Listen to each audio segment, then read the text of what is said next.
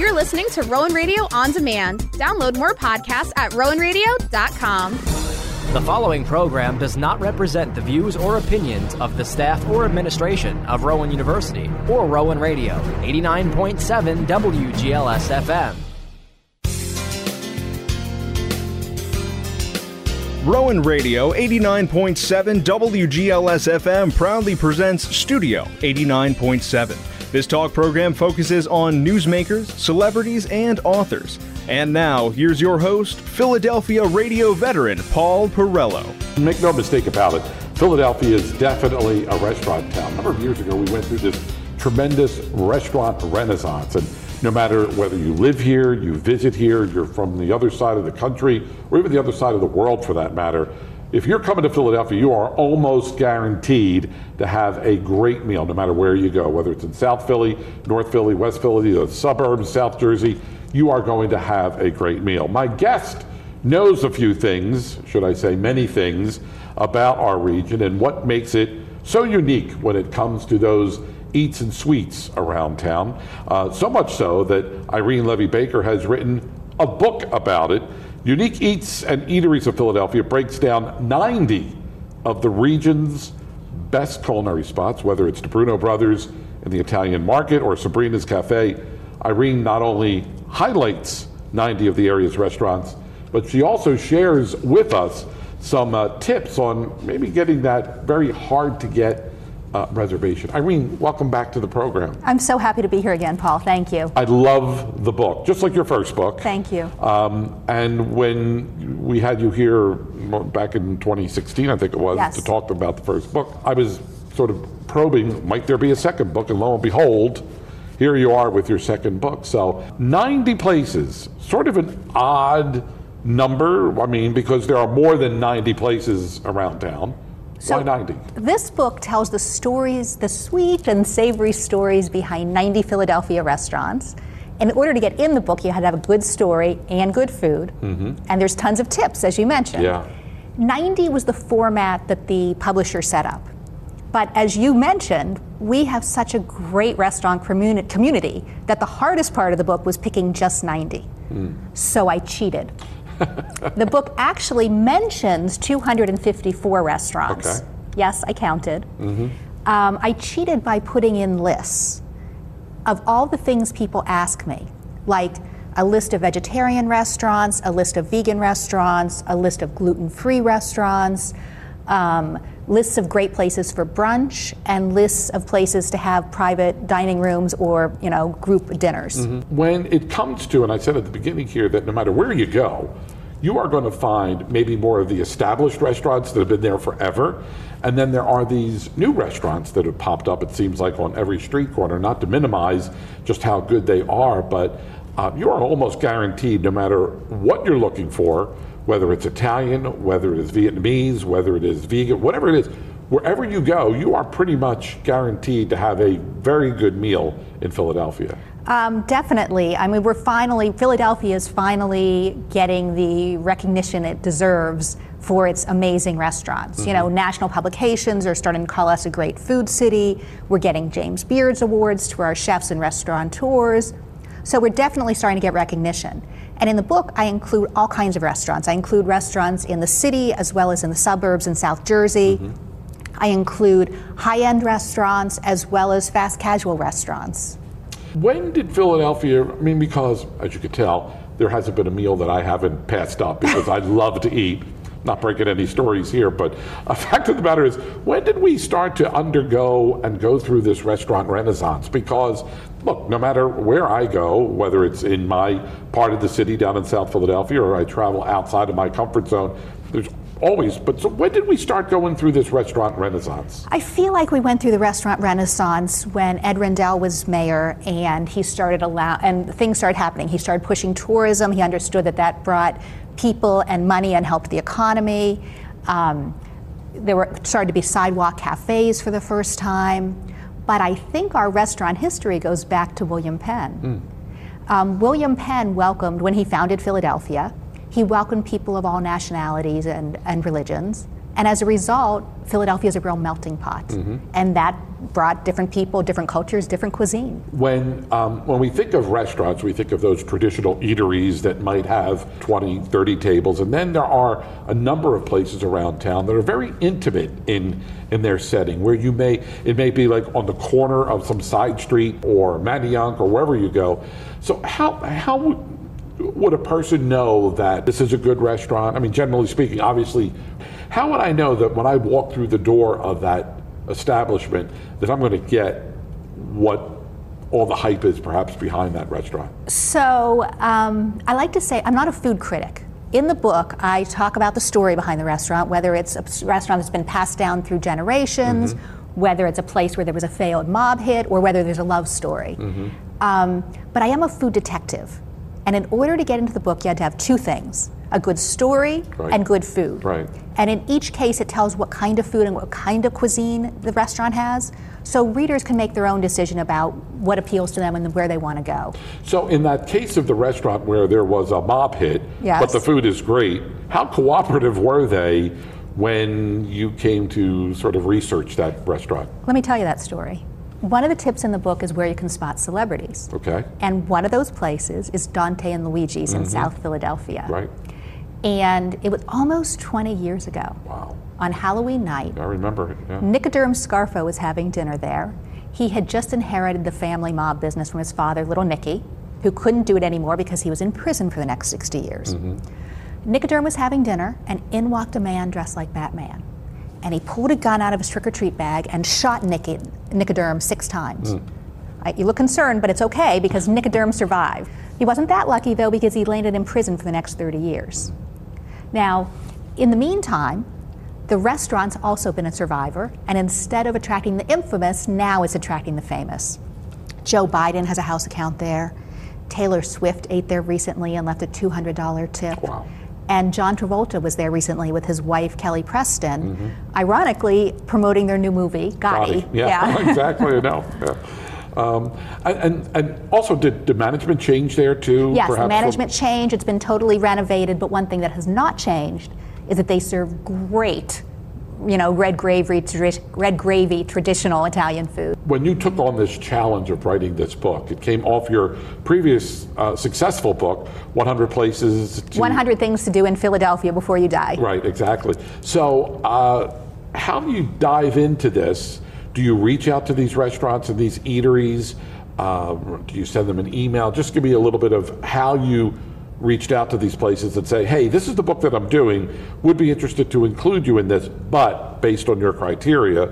So how did you reach out to them? No, but I reached out to chefs and restaurateurs who I felt had an interesting story or who I felt I wanted to include in the book, and I had to find their story and set up time to talk with them. And most of the chefs were very forthcoming, willing to share their stories and happy to share their stories. And I'm thrilled to be able to share them with you. Yeah, and that was the other question. The follow-up question is, how eager or receptive were they to the request? Because I suspect, not that you're asking them to share any recipes that might give the competition, the insight as to how do they make that? But that's not the purpose of this book. But so they were all on board with this. They were pretty receptive to the idea. Yeah, some took a little more persuading than others. But when you eat in a restaurant where you know the story, it makes it a little more special. If you're eating at Vernick, which is a great restaurant, Greg Vernick's place, he just won a James Beard Award, and you know why the picture of his grandfather's hanging next to the kitchen, or you're eating at Grand Cafe L'Aquila and you know about the secret menu items because you read about them in the book, I think that makes your dinner a little more special. Everybody asks the question, how do I get a reservation at, and you can fill in the blank. Yes, so, everybody asks me that question. Vernick, Veg, Zahav, people ask me all the time how to get reservations. Yeah, so how do you get the reservation? In the book, I list 10 tips for getting reservations at Philadelphia's trendiest restaurants.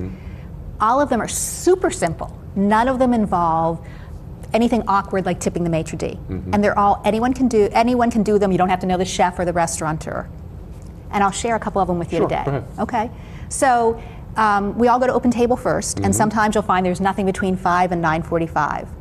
And what people don't know is that restaurants pay open table for every reservation that comes in that way. So sometimes they don't list every reservation slot on open table. So simply picking up the phone and calling, sometimes you can find reservations that don't exist on OpenTable. That's not all the reservations available. If you call and they still don't have a reservation, ask them to take walk-ins. Veg, for instance, holds a certain number of tables every night for walk-ins. Okay.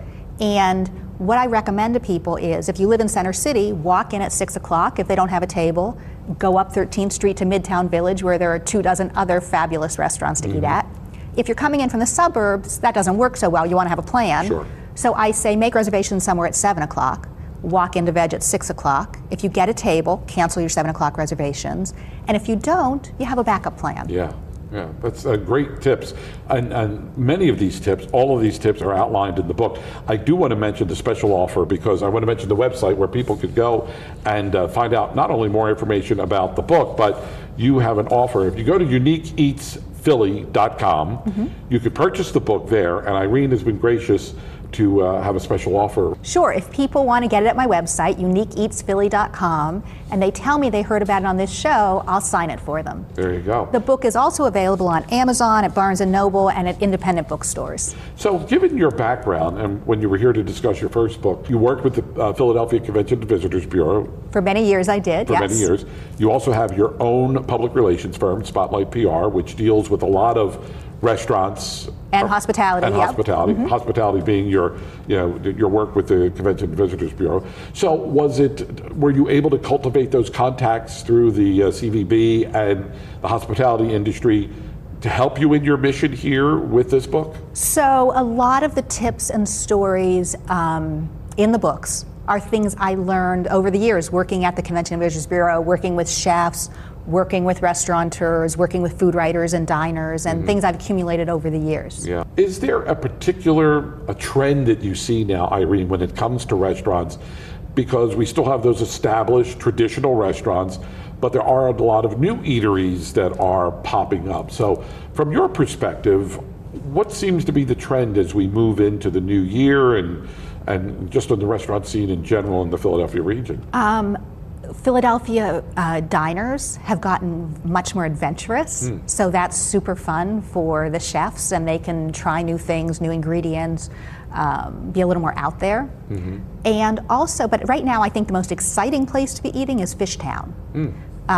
Some of the restaurants like Soraya, a Lebanese restaurant that just opened, Chew Fishtown, William O'Haran and Sons.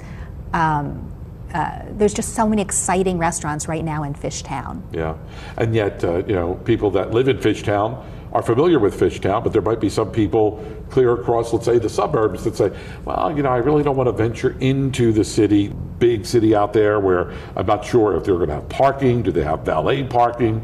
I'm not sure if I'm going to be able to find the restaurant.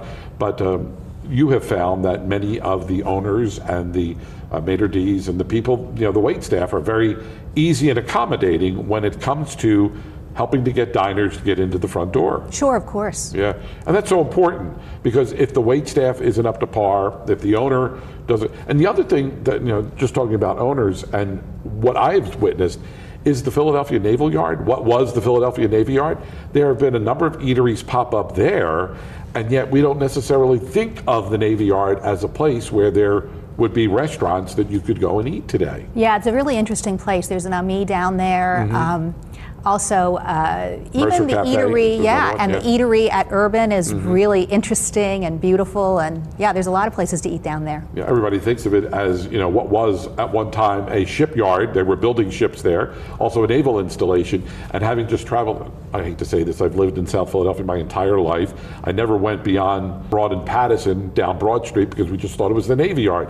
But went down there to see this recent art installation and was amazed at what is going on at what was the former naval shipyard. Now there's still a Navy component there at the shipyard, but it is a bustling, thriving part of the city that not many people, maybe it's the best kept secret, but many of these restaurants are thriving and surviving down there, and you'd be surprised if you just venture a little bit out of your comfort zone to find some of these restaurants. Sure. Now you don't have to go too far out of your comfort zone, because there is some great dining in South Philadelphia, especially along East Passyunk. Yeah, that has really, at one time, and Passyunk Avenue was sort of, down and out. It looked like it was just going to like wither away to nothing, and it really has experienced a tremendous rebirth there. And there seems like there are more restaurants than there are people sometimes on Passyunk Avenue. But that's good. I mean, that's good for business, because it's not just all Italian food, but it's got an eclectic blend of food along Passyunk Avenue. Right. I mean, I love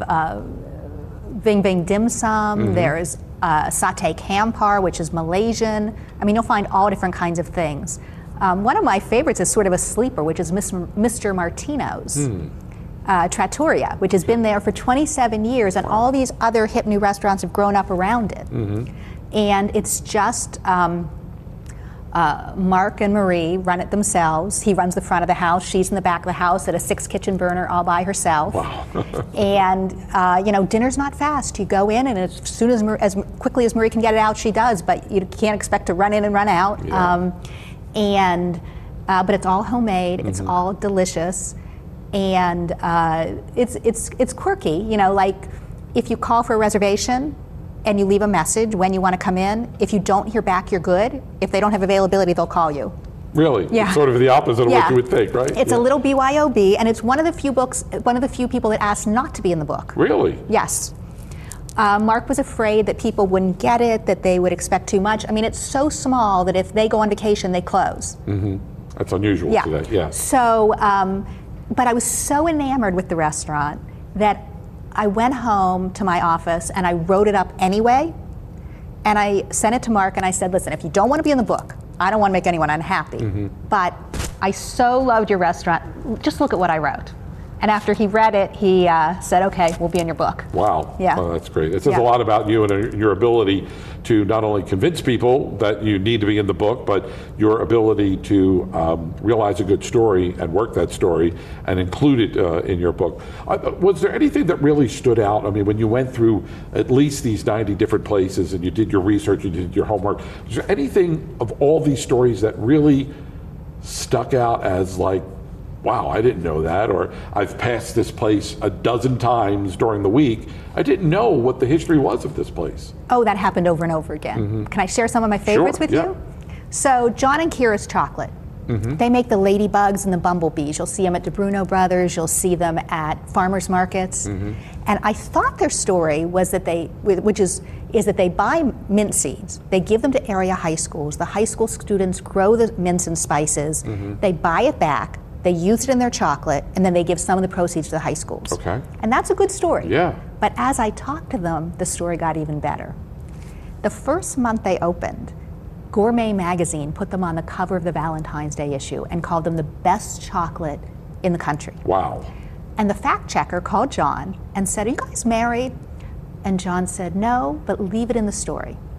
And when the first issue came out, he handed it to Kira across the dinner table with a diamond ring taped inside. Oh, wow. I mean, those are sweet sweets, right? So it was discovering stories like that were so exciting.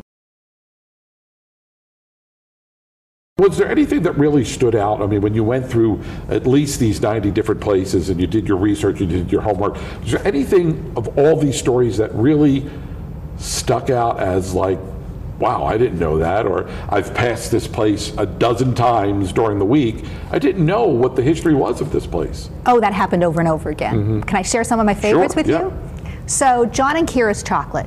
They make the ladybugs and the bumblebees. You'll see them at DeBruno Brothers. You'll see them at farmers markets. And I thought their story was that they buy mint seeds. They give them to area high schools. The high school students grow the mints and spices. They buy it back. They use it in their chocolate, and then they give some of the proceeds to the high schools. Okay. And that's a good story. Yeah. But as I talked to them, the story got even better.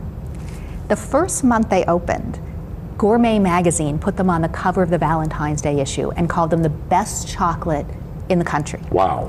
And the fact checker called John and said, are you guys married? And John said, no, but leave it in the story. And when the first issue came out, he handed it to Kira across the dinner table with a diamond ring taped inside. wow. So it was just discovering stories like that were so exciting. When people pick up your book, what should they expect from the book? I mean, it's not a recipe book. You're not sharing recipes, but you're really sharing the inside story to many of these restaurants. You're offering tips and advice and all that too, but we really learn about some of these restaurants, not only in the city but across our region. Yes, that's true. And and there are tips like secret menu items. At Grand Cafe L'Aquila, you can get you don't have to decide what kind of gelato to have. You can get a vertical gelato tasting with 5 different kinds of gelato. But you can only get it if you know, because it's not on the menu. Wow. Even Wawa has a secret menu. Did you know that? I did not know that. Really? If you know where to touch on the iPad, you can get their secret menu when you order. Are you going to tell us where that is on the iPad? Sure, I'll tell you. It's on page 62 of the book. You got to get the book. She's telling us, but she's not really telling us. But again, the book, I mean, I've been reading a lot of the reviews of the book, and it is really something that, look, if you're looking for a book, a gift at this time of year, you definitely want to get this book. And if you go to uniqueeatsphilly.com, when you purchase the book, she will personalize the book when she sends it out to you. It seems to me that this has got the makings of book 2, book 3, but not that I want to put any pressure on her. Last time she was here in 2016, when she was talking about her first book, she said, who knows if there will be another book, and lo and behold, she's working on the second book, and here it is. But, come on, you just scratched the surface, Irene, with the restaurants and eateries in our town. Just to be consistent, I'm going to say, who knows if there's another book? When we talk about restaurants, you can't. We talked about the traditional restaurants, Reading Terminal Market. I mean, talk about a conglomeration of so many different places under one roof. It's a traditional place. I mean, every politician, whatever they're running for, has either got to go to Reading Terminal Market, and they're also making a stop at Pat's and Gino's, of course. Too. Yeah, for sure. But okay, let's talk about Reading Terminal Market here. So, is it included in the book? Of course. Yeah. Both books. Yeah. And so, what's so unique about them? Are there places that we should look for if we're going to Reading Terminal Market, whether it's for the first time or we're looking to get holiday shopping done for the dinner table? Sure. Okay, I want to back up a second, then we'll talk about Reading Terminal Market. You had mentioned what was coming up next, and the restaurant scene is changing frequently. So I do have very active social media channels where people can hear about new restaurants opening, see pictures of new dishes, hear about things happening in the hospitality industry. And that is on Facebook and Instagram. It's 100 Things to Do in Philadelphia. And on Twitter, it's 100 Philly. Okay. So anything new coming out restaurant-wise, or if there does end up being another book, that'll be all on those social media channels. Okay. Reading Terminal Market. Okay. So the fun of Reading Terminal Market, I think, is discovering new places.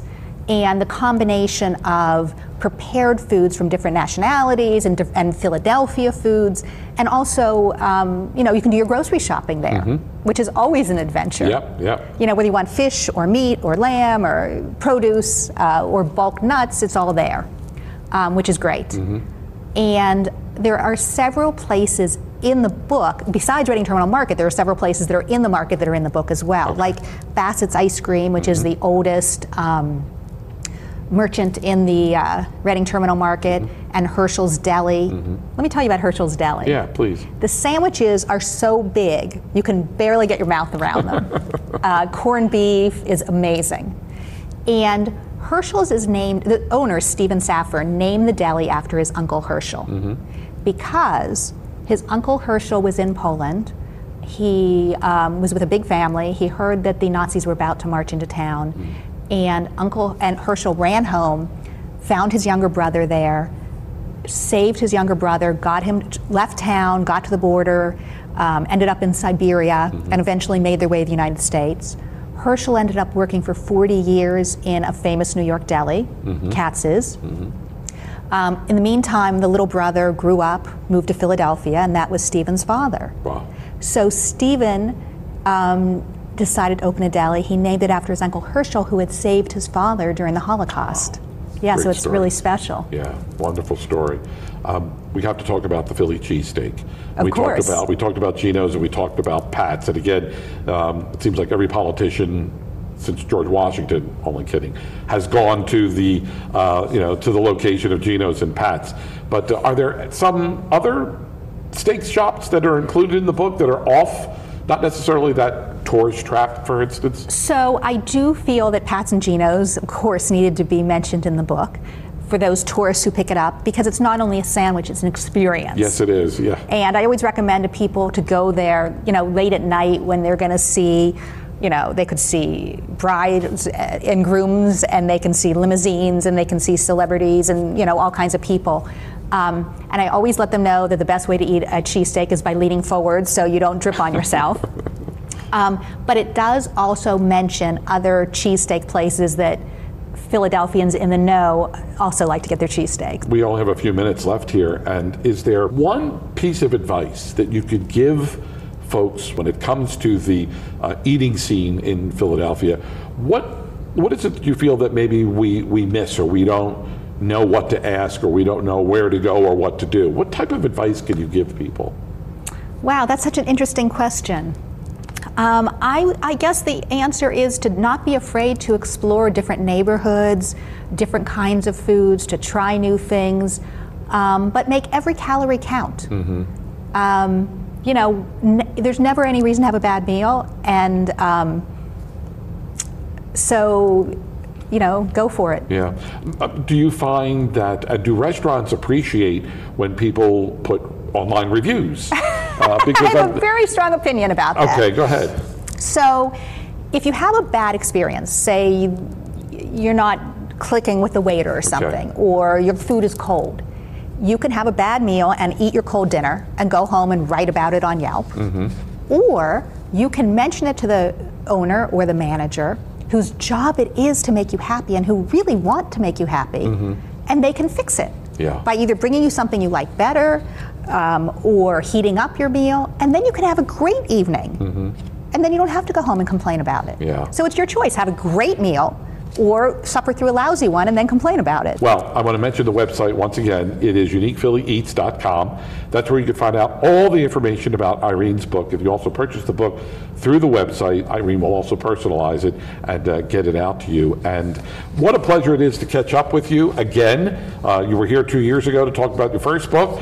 Here you are talking about your second book. So maybe we should set the date now for 2 years from now for you to come back and talk about the third book. Only kidding. But you've done wonderful jobs with both books. Continued success, and come on back and see us again. Thank you, Paul. You've been listening to Studio 89.7, a monthly program that focuses on newsmakers, celebrities, and authors. Please tune in on the second Saturday of every month at 9 a.m. for another edition of Studio 89.7, only on Rowan Radio 89.7 WGLS FM.